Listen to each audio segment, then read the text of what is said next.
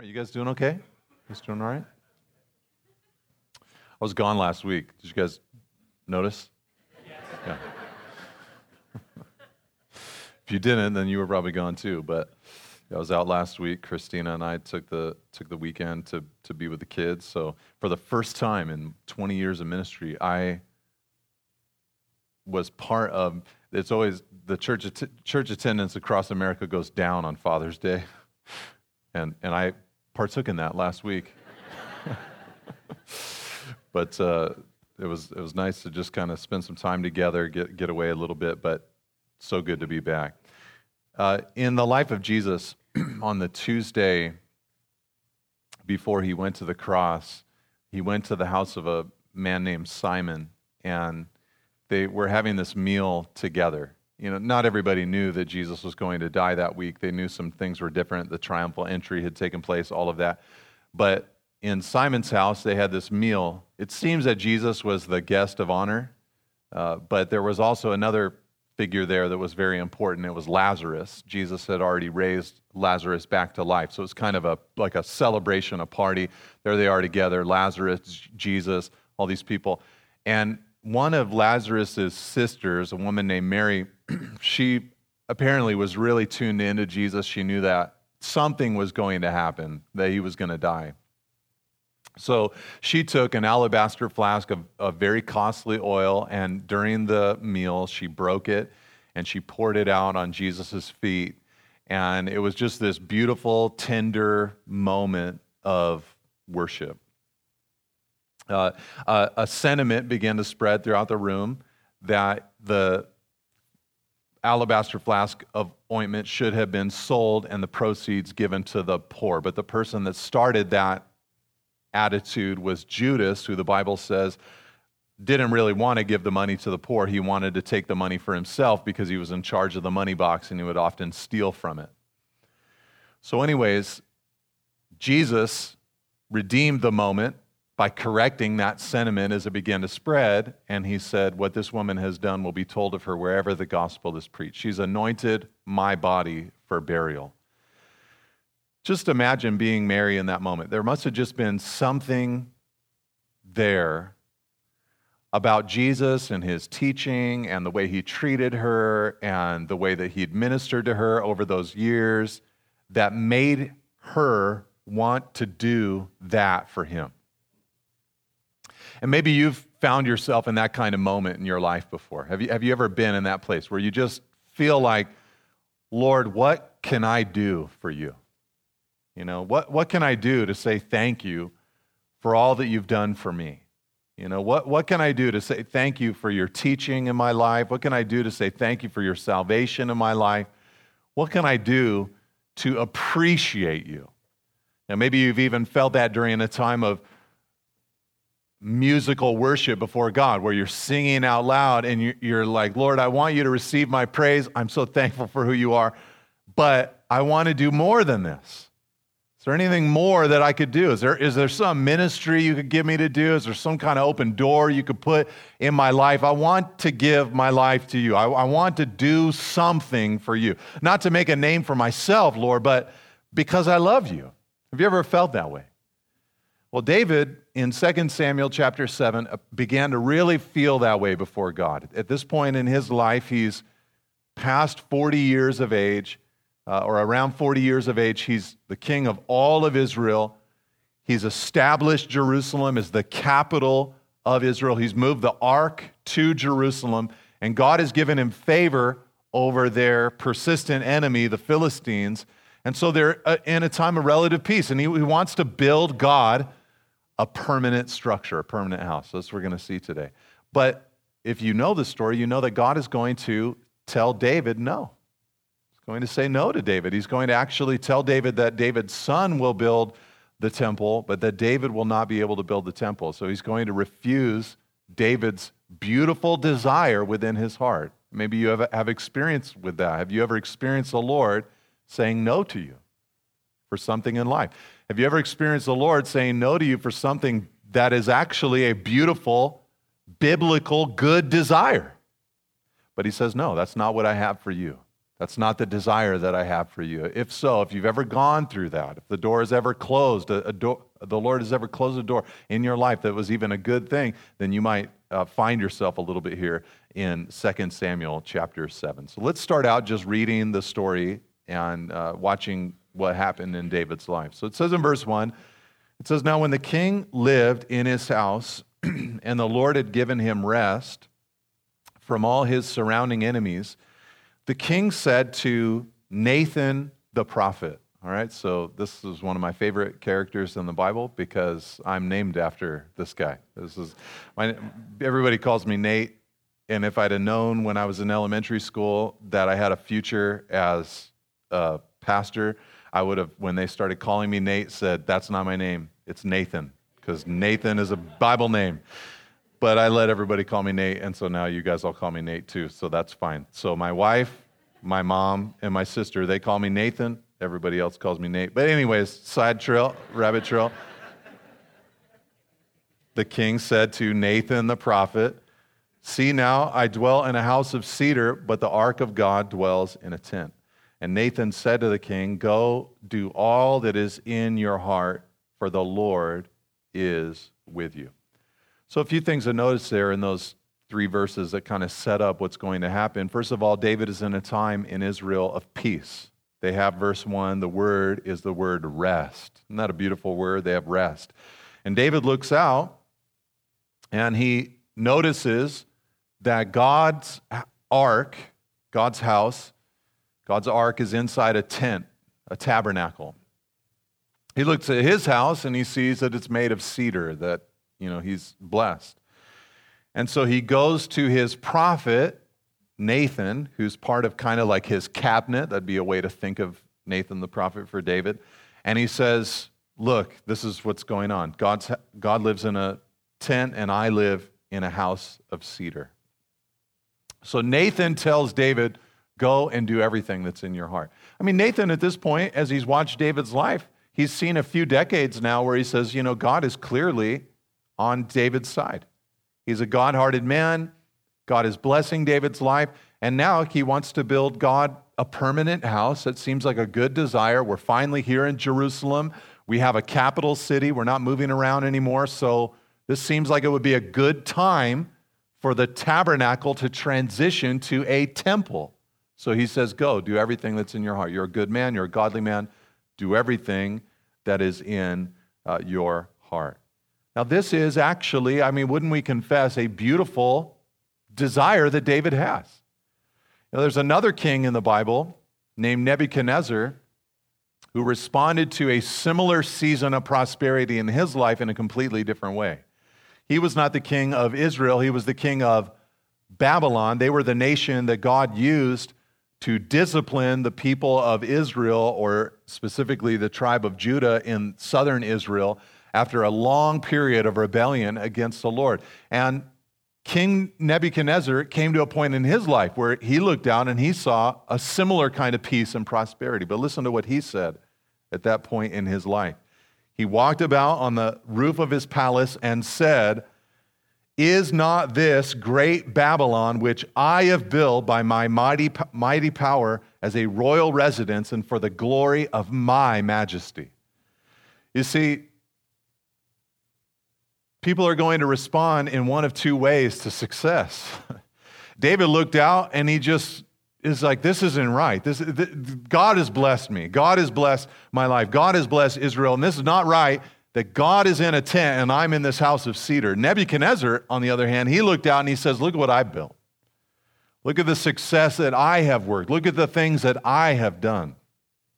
And you might know the story in Nebuchadnezzar's life. God struck him with 7 years of insanity to humble the man so that he could become usable again. You see, God has to discipline the pride out of us so that we can be usable in his hand. Amen? And so David here, this is a beautiful response to things going well in his life. He's not crediting himself, he's crediting God. And so Nathan, he perceives this is a beautiful desire, so he affirms it. He says, "Do everything that's in your heart." But, verse 4, that same night, the word of the Lord came to Nathan and said, "Go and tell my servant David." Now, before we read what God tells Nathan to do, this was actually a beautiful time of preparation in Nathan's life, because he's going to have to tell David no here. He's going to say, "David, you're not allowed to build the temple." But spoiler alert, it's like the easiest no that anyone in all of humanity has ever had to deliver to another person.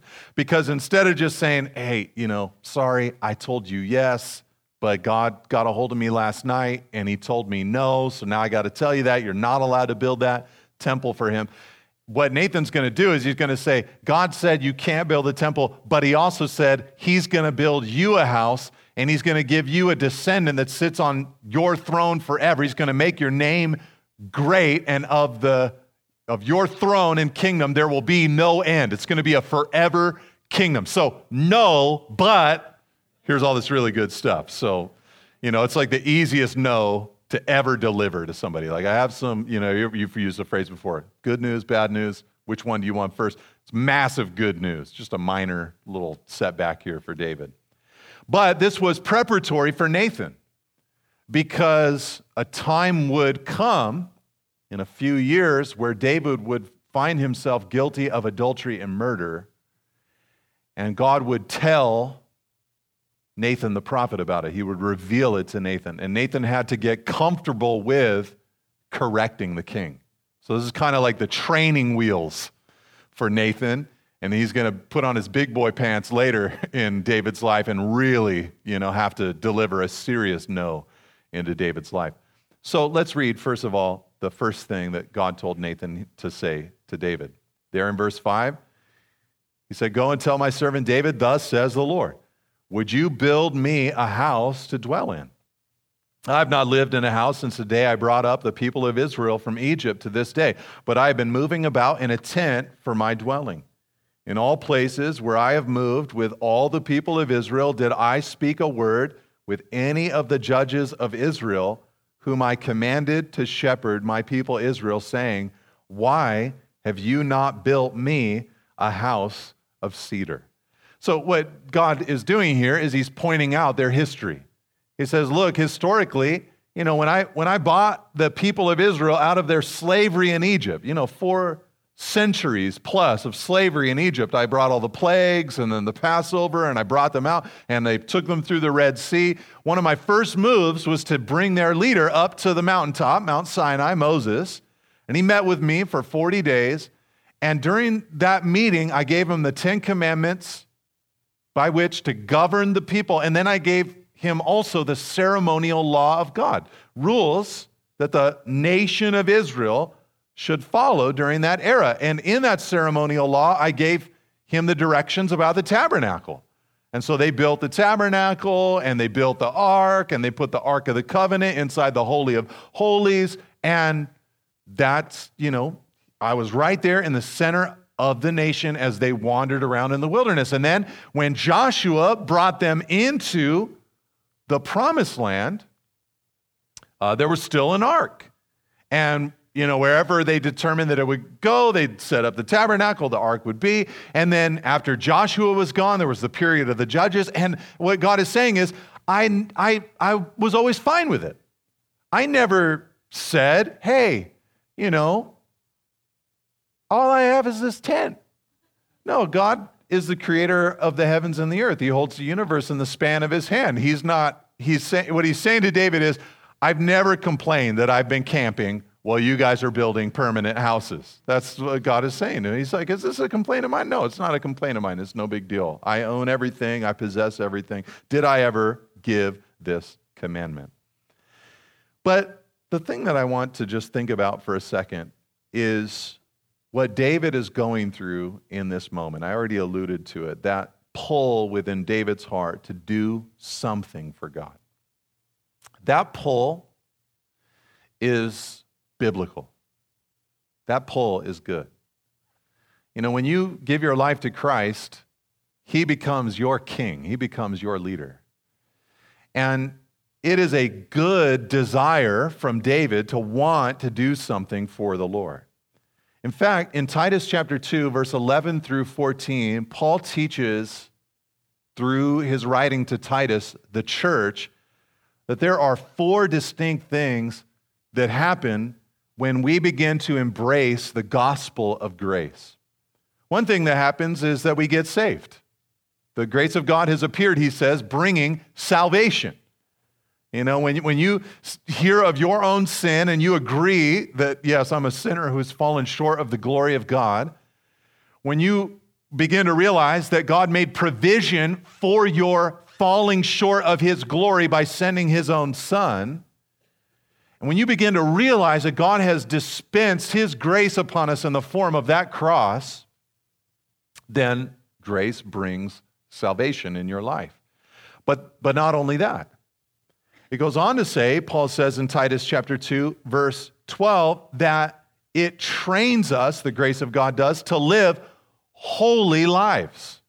You know, to set aside uncleanness and ungodliness and to live holy lives. Because if what Jesus was dealing with on the cross was our sin, then it makes no sense that we would run back into sin when he has declared us to be righteous. So if we're positionally righteous, and if he paid for our sin there upon the cross, and it was so abhorrent that it put him upon the cross, and it would train us, that grace, to say, I don't want to live an ungodly life any longer. I want to live a holy life, being thankful for the grace that has been given to me. But Paul goes on to say that a third thing happens. It causes us, the grace of God does, to wait in anticipation for the return of Jesus. Now, the key word there in Titus chapter 2, verse 13 seems to be the word wait. Waiting. You see, so often what sin is an unwillingness to wait. You see, the Lord has declared all these beautiful promises that so often will be in the future in our lives, but a lack of patience, a lack of waiting causes us to try to take for ourselves today rather than wait for the glory that will come. And then the last thing that Paul said, the fourth thing that comes with the grace of God, is that it makes a people who are zealous for good works. Titus chapter 2, verse 14. You know, in other words, when the grace of God comes crushing into your heart and into your life, you begin to kind of just look around like, God, what can I do? What can I do? I want to serve you. I want to be obedient to you. I want to do a good work. I want to spend my life doing good works for you. In other words, a life of good works is part of our call as Christians, part of our response to the gospel of grace. Jesus came, he lived, he died, he was buried, he ascended to the right hand of the Father. When we believe in him, he becomes our king. And so we want to look around and say, King Jesus, how would you have me to live? But sometimes in our pursuit of looking around saying, King Jesus, what do you want me to do? There are times in our lives where we will want to do something that is a good work for the Lord, that he says, no, that's not for you. That's not what I want you to do. Sometimes a specific good work is not from the Lord. Though we want to live purposeful, meaningful, impactful lives, we as individuals aren't called to do everything. Amen? I mean, the reality is we can't do every good work that there is to do. So I make this point with a little bit of fear and trepidation because it seems that in general, in the universal church throughout the world these days, the temptation has less to do with doing the wrong good work, and the temptation is a little bit more about doing no good works at all. You know, so I make this point with a little bit of caution, because if you're that kind of person who's just like, well, whatever, I'm just going to kind of live my life and I don't think that I need to or want to do anything in obedience to the Lord, you're in error. You're wrong. You want to be obedient to the Lord. He's your king. However, you can't do everything. And even here in David's life, there was something that was a good desire that was yet not of the Lord, not of God. Perhaps you can even relate to this in your own life. Maybe there was a ministry you wanted to do or some way that you hoped that God would use your life. And maybe it was a good desire, a godly desire, But the Lord said no to that thing. I know myself. I've experienced that so many times in ministry and in life. A good desire, something I thought, oh, Lord, I'd love it if you would. And he says no. Well, what are you going to do about that? You have to be content with who God has made you to be. Now, let's move on in the story. It says in verse 8, continuing to think about what God told Nathan to say, he says, now therefore, thus you shall say to my servant David, thus says the Lord of hosts, I took you from the pasture, from following the sheep, that you should be prince over my people Israel. And I have been with you wherever you went and have cut off all your enemies from before you. And I will make for you a great name, like the name of the great ones of the earth. And I will appoint, verse 10, a place for my people Israel, and will plant them so that they may dwell in their own place and be disturbed no more. And violent men shall afflict them no more as formerly, from the time that I appointed judges over my people Israel. And I will give you, verse 11, rest from your enemies. Now let's pause it right there. You know, God is talking here to David through Nathan. And he announces three beautiful things that he says he's going to do for David. First of all, he tells him, I made you, here's my plan, I'm going to make you, I've made you, and I'll continue to make you the prince of Israel. But did you notice how God said it to David?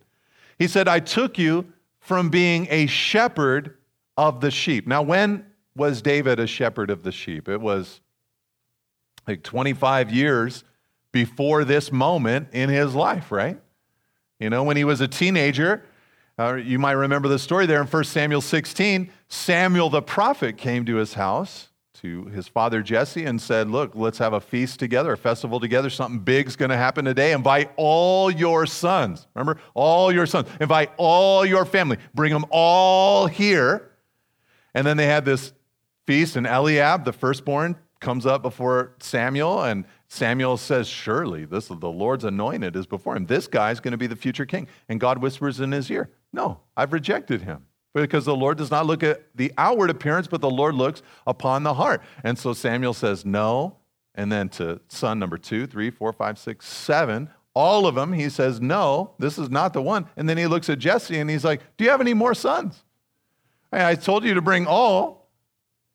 Are there any more? Are you holding out on me? And Jesse says, well, yeah, there's one. I was too cheap to hire a shepherd, a substitute shepherd for him. He's out watching my sheep. And Samuel says, well, we're not going to sit down until he comes. And so David comes in, little teenager, anoints him with oil. The rabbis say that he whispered into David's ear, you're the future king of Israel. But this was, at this point in David's life, this was a distant memory, is what I'm trying to say. And God's trying to remind this guy, look, I called you when you were just a shepherd. Don't you remember you had nothing to give me? You had nothing to give me. You were just this teenager, and I called you. I set my plan upon your life. I told you that I was going to place you upon this throne. And I think that this reminder from the Lord is one of those things that God so often has to do in your life and in my life as we're walking with him.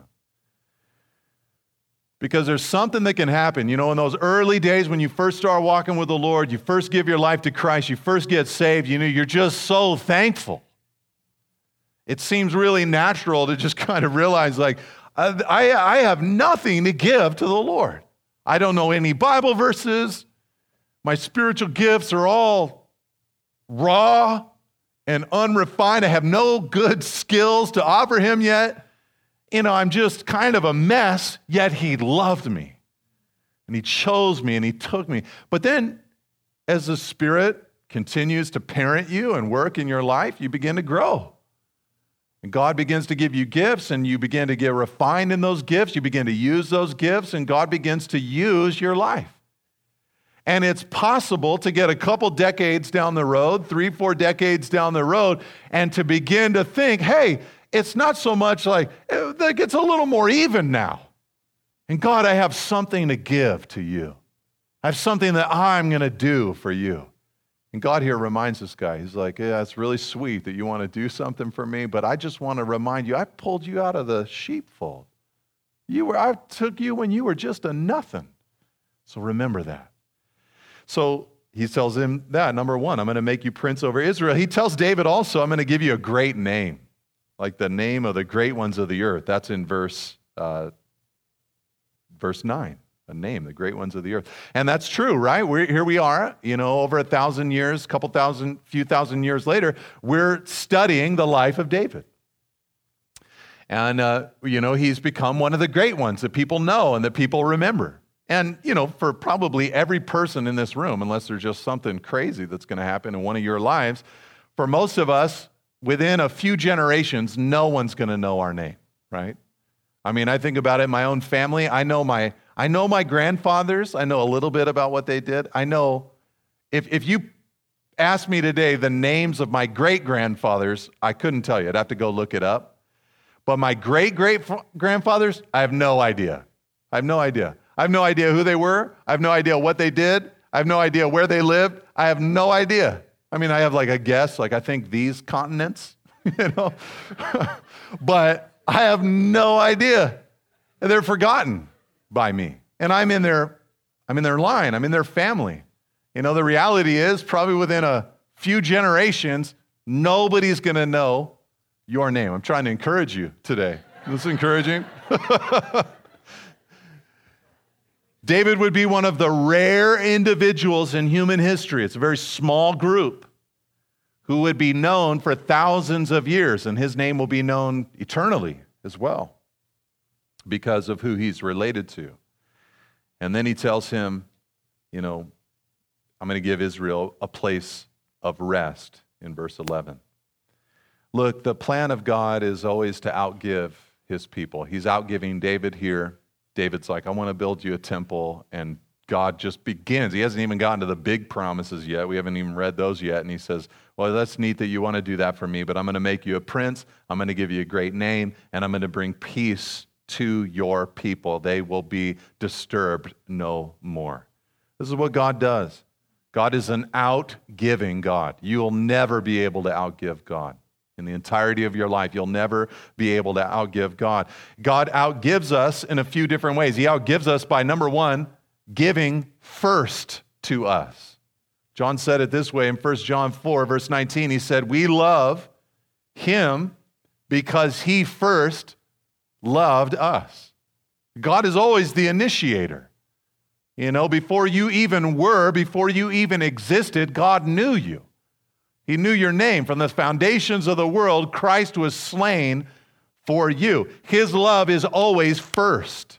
And even in our time-space continuum, as we look at the unfolding of human history, we're, of course, looking back on the cross of Christ. His love is always first. God said to Job in Job 41, verse 11, he said, who has first given to me? Who gave to me first? That I should repay him. Whatever is under the whole heaven is mine, God says. God gives first, and we are responding to what he gives. God also outgives us by giving in response to our giving more than we gave. Did that sentence even make any sense at all? Okay. God gives in response to our giving. Jesus said in Luke chapter 6, verse 38, he said, give, and it will be given to you. But then this is how. Good measure, pressed down, shaken together, running over, it will be put into your lap. For with the measure you use, it will be measured back to you. I've read a lot of different scholars trying to figure out what good measure, pressed down, shaken together, running over, put into your lap technically actually means. And I've seen a lot of different opinions. I don't think anybody totally knows, but what everybody recognizes is it was a way for Jesus to say, there's no way you can outgive me. You'll give, but I will give to you with good measure, pressed down, shaken together, running over, it will be put into your lap. It's just going to be overflowing. There's no way that you can outgive me. Jesus, or the Lord, outgives us by giving more than we could ever give. This is found mostly in the cross of Christ. I mean, will you ever give anything to the Lord that is equal to what he's done for you on the cross? The answer is no. In fact, in 2 Corinthians chapter 8 and 9, Paul talked to the Corinthian church about financial matters. There was this the church in Jerusalem. Paul was collecting a financial gift from various European churches for the church in Jerusalem because they were suffering distress. And the Corinthian church had said, we'll give, but then they were kind of, you ever made like a financial commitment to someone and then you're like, oh, maybe not? They were going through that. And so Paul wrote to them, 2 Corinthians 8 and 9, about generosity, and he encouraged them to continue their predetermined gift to this church in Jerusalem. And he wrote to them 2 chapters, which are very applicable to us, and some of the same principles I've talked to you about already are in there, that when you give, you can't be outgiven, God will give in return, things like that. But in conclusion, when Paul ended that teaching, this is how he ended it. He said, 2 Corinthians 9, verse 15. He summed up all his financial teaching to the Corinthian church, and then he said, thanks be to God for his inexpressible gift. That was kind of his way of wrapping it up. He's like, you guys should give, all these different reasons, but then he ends it with, and thanks be to God for his gift that cannot even be expressed. Just how amazing it is, how incredible it is what the Lord has done for us. And then finally, I told you that the Lord outgives us by giving to us first, but he also outgives us by giving to us last. You see, for all of eternity, we're going to be experiencing God giving to us as we enjoy the glorification that is ours if we are in Christ Jesus. And Paul said to the Corinthians in 1 Corinthians 4, verse 7, what do you have that you did not receive? Everything we have, we've received from the Lord. And so God cannot be outgiven. David is learning that at this point in his life. And it seems that at various junctions in the Christian life, we must remember or relearn or recall the outgiving nature of God. Well, remember when Jesus wanted to talk to the disciples about what real faith looks like? What did he do? I mean, he got a lot of lessons on faith. Mustard seed, that's one thing that he did. A lot of different times he talked about faith. But one huge teaching on faith was when Jesus took a little child and set that little child, I want to meet this kid, in heaven. Took this little child and set them in front of the disciples and said, this child, their humility, their faith, that's the example that I want you to follow. You see, sometimes when we walk with the Lord for a while, we start getting all professional about it. We start thinking we're really mature, we're really grown up, and at the beginning, God was solid, but we weren't. But now we're like pretty solid, like God. But we have so far to go, and He's looking for us to be like children who receive, like children who trust.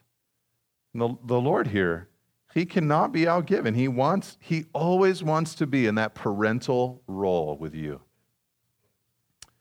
All right, so those are just some of the blessings that Nathan tells David that he's going to get, but there's one really massive one that's still coming. So let's read that together in verse 11 and following.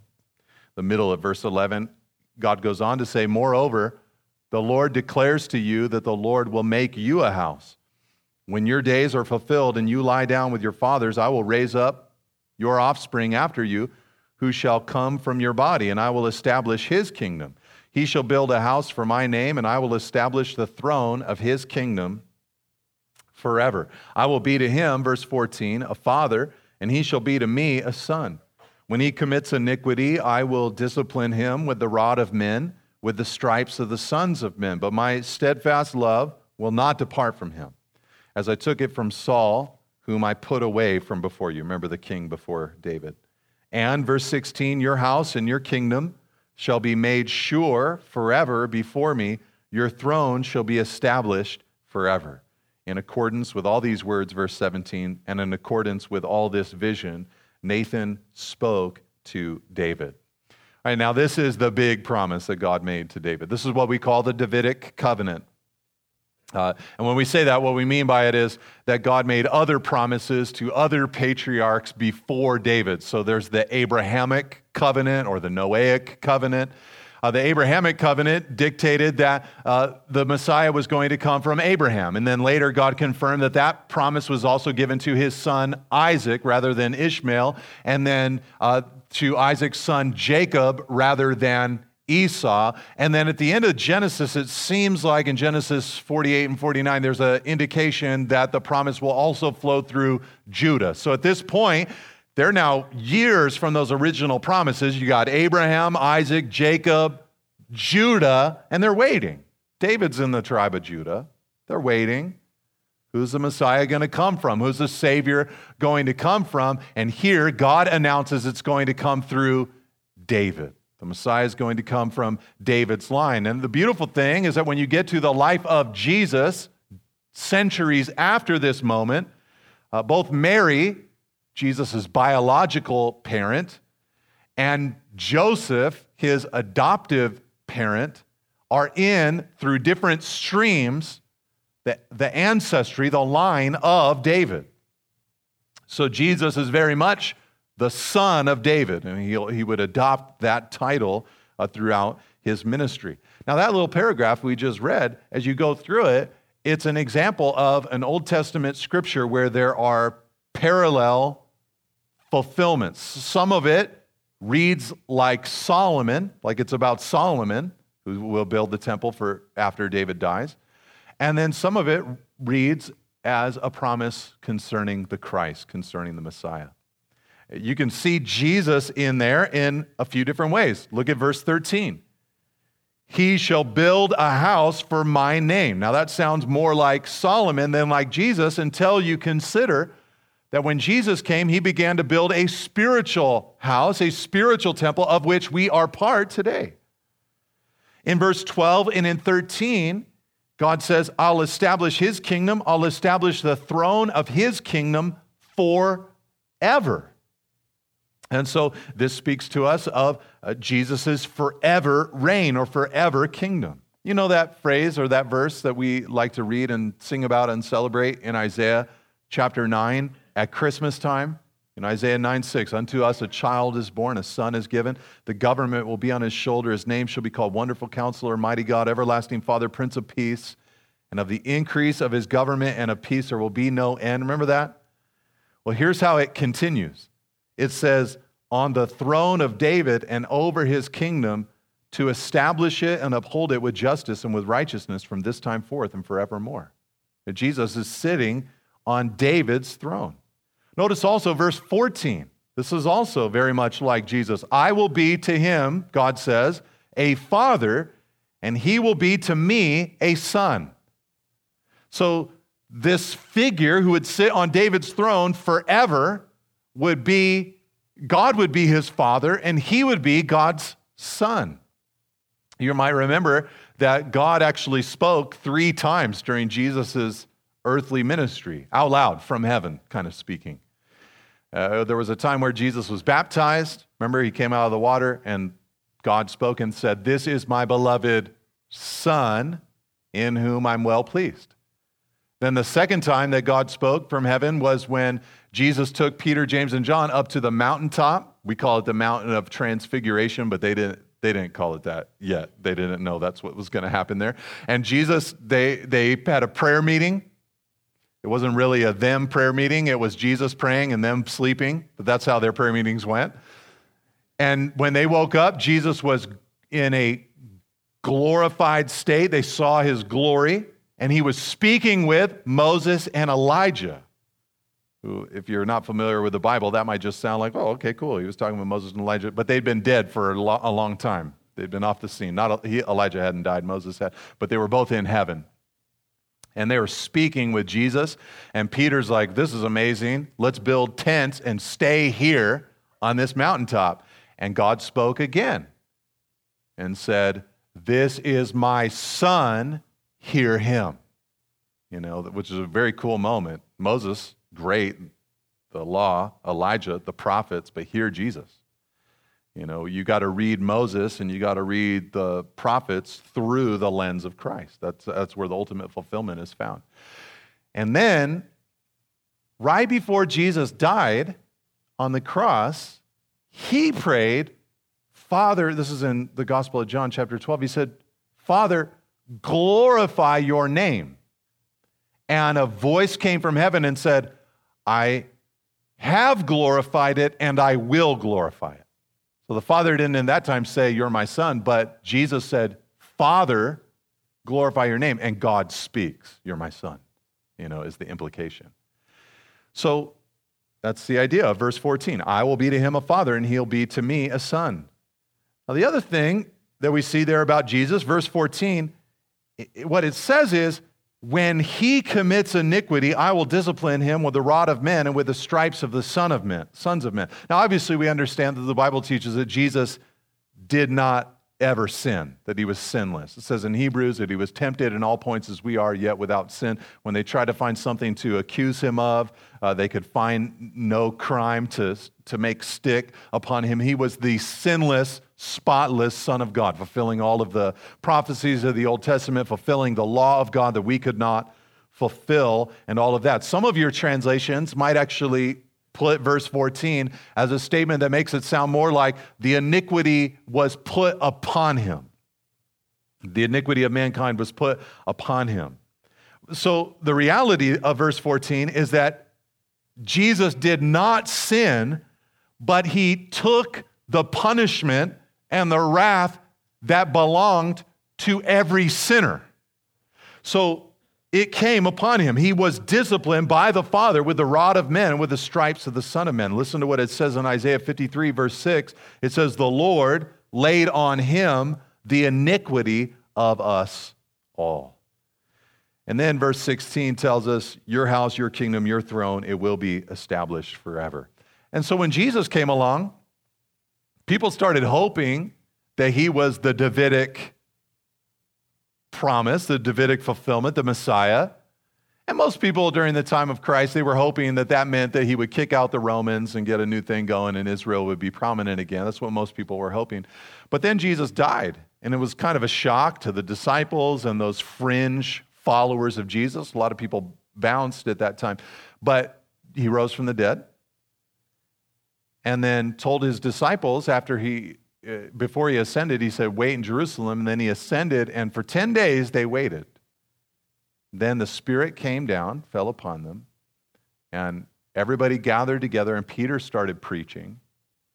And one of the things he did when he was preaching is he quoted David from Psalm 16. And in Psalm 16, David had said, you will not allow your Holy One to see corruption. You will not allow your Holy One to see corruption. You'll not leave him in Hades. You will not allow your Holy One to see corruption. And Peter went on to make the point, but David saw corruption. Because David died, his tomb's still here. That was Peter's big point, David's saying, you're not going to let my body stay in Hades forever. You will not let your Holy One see corruption. And he's like, but he did see corruption. And then Peter goes on to say that's because he was not talking about himself or his own body. He was talking about the one who would come from his body, the Messiah. And he rose from the dead, and he would not see corruption. This is what Peter said in Acts chapter 2, verse 31. It says, he knew that one of his descendants would sit on his throne, and he foresaw and spoke about the resurrection of Christ, that he was not abandoned to Hades, nor did his flesh see corruption. This Jesus God raised up, and of that we all are witnesses. So I'm making a big deal about it today because this is a big biblical moment. That's why I'm making a big deal out of it. I try to make a big deal out of stuff that the Bible makes a big deal out of. It makes me feel safe. So there it is, the Davidic covenant, the plan of God. All right, so David is in God's plan. And, by the way, you and I, we're in God's plan. But on the other side of things, we're not the ancestors of Christ, but as believers, the descendants of Christ. We get to come into his family, adopted and born again. All right, now, the rest of the chapter is David praying a prayer of thanksgiving. I'm going to read it to you. I have hardly anything to say about this, and you can hold me to it. So, verse 18 says, Then David went in and sat before the Lord and said, Who am I, O Lord God, and what is my house, that you have brought me thus far? And yet this was a small thing in your eyes, O Lord God. You have spoken also of your servant's house for a great while to come. And this is instruction for mankind, O Lord God.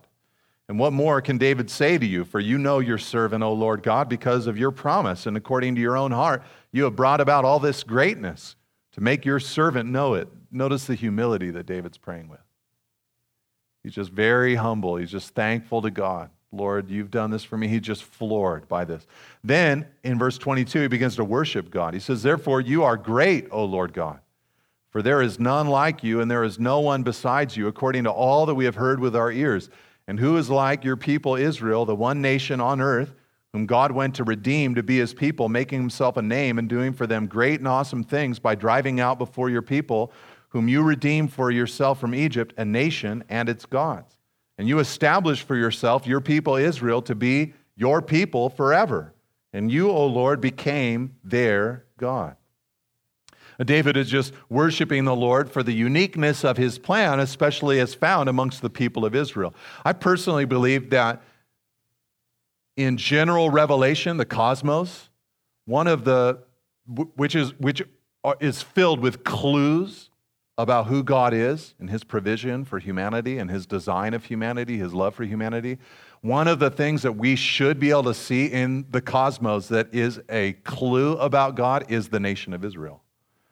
It's a nation that, because it still exists, and because it's always at the center of worldwide attention, it seems that there should be a question that people ask of, why? Why? And, that doesn't tell you everything, but it should be a clue that drives you to the Lord. And then I also believe from places like Romans 9, 10, and 11, that God has a future and robust, beautiful plan for the nation of Israel once again, that we've been grafted into God's plan for them, but that they will be brought back into flourishing at some point when Christ returns. And then he says in verse 25, look at this, he says, And now, O Lord God, confirm forever the word that you have spoken concerning your servant and concerning his house, and do as you have spoken. And your name will be magnified forever, saying, The Lord of hosts is God over Israel. And the house of your servant David will be established before you. For you, O Lord of hosts, the God of Israel, have made this revelation to your servant, saying, I will build you a house. Therefore your servant has found courage to pray this prayer to you. And now, O Lord God, you are God, and your words are true, and you have promised this good thing to your servant. Now therefore may it please you to bless this house of your servants so that it may continue forever before you. For you, O Lord God, have spoken, and with your blessing shall the house of your servant be blessed forever. I want you to notice this last paragraph of David's prayer. He just basically, how sometimes you'll hear some people talk about the Lord, and it sounds like humility, but it sounds like false humility. Like, I'm just such a wretch, and I'm just terrible, and that God would bless my life, it's just amazing, kind of thing. David hears all these promises from God, and he doesn't say, oh, God, you shouldn't do any of that for me. That's just a little over the top. He hears it from God, and then he starts praying for it to happen. He's like, okay, I receive that, and I pray that you would do it. And he kind of the attitude that he has, there's even a line in there like, the only reason I have courage to pray like this is because you told me about it. So because you've said this, I pray that you would do this in my life. If you actually really think about it, if you've studied the epistles at all in the New Testament, what you'll understand is that is basically what the experience of the Christian life is.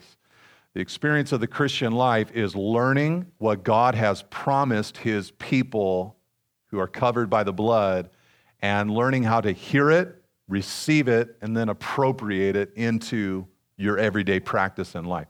Like, for example, Romans 6, you know what God promises there? Newness of life. Newness of life. Newness is beautiful, right? A life that is always new. We own nothing that's like this. You buy a new car, it's new, and then you drive it off the lot, and it's not new anymore, you know? And it's only going to have more miles, not less miles, so it's only going to lose that new car smell and feeling rather than get more of it. It's never new, it's only older. But there's in Christianity the possibility of newness of life because Jesus rose from the dead. We died with him, we were buried with him, we rose from the dead with him, according to Paul in Romans chapter 6, so we can live right now in newness of life like he has. But that's not a lot of times our experience, but that's what we can have. So, Paul goes on to say in Romans 6, we must consider ourselves to be dead to sin and alive to God in Christ Jesus. Jesus is dead to sin, he was alive to it in the sense that he was tempted by it. He was tempted in all points as we are, yet without sin. But now, in his exalted state, he doesn't even have that relationship with it. He's that dead to it. And he's very alive to God. There's no waking up in Jesus' life where's God? They're just together, the triunity of God. He's dead to sin, alive to God. So we must consider ourselves to be in the same position. I'm dead to sin, I'm alive to God also. Even if that's not how I feel, that's who I am. And then Paul goes on to say, you've got to make sure that you present your members not as servants to unrighteousness, but to righteousness. And as you do, you're going to experience more and more the newness of life that is already yours. That's all David is doing at this point. He's heard God's promise. He's praying it in. He's appropriating it, bringing it into his life. That's what the Christian life is all about. So, the promise of God to David. Later in his life, apparently God would tell him why he said no. When David died, he told his son Solomon, God told me it's because I had blood on my hands. I was a man of war. But right here, God didn't tell him that. So there will be times in your life where God says no to you, but he doesn't tell you why. And maybe he'll tell you later why. But in the moment, he didn't tell David why, but he found out later, it's because I have blood on my hands. Now, this whole thing didn't stop David at all because he collected all the materials for the temple and had the architectural designs done for the temple and got it all ready so that on his deathbed he could look Solomon in the eye and say, when I die, build the temple. It's all right there. You just have to construct it like an IKEA bookshelf. Put it together. It's all there. It's probably easier than that for Solomon. He made the directions very plain. So, powerful promise from God. Thanks for listening to the Calvary Monterey podcast.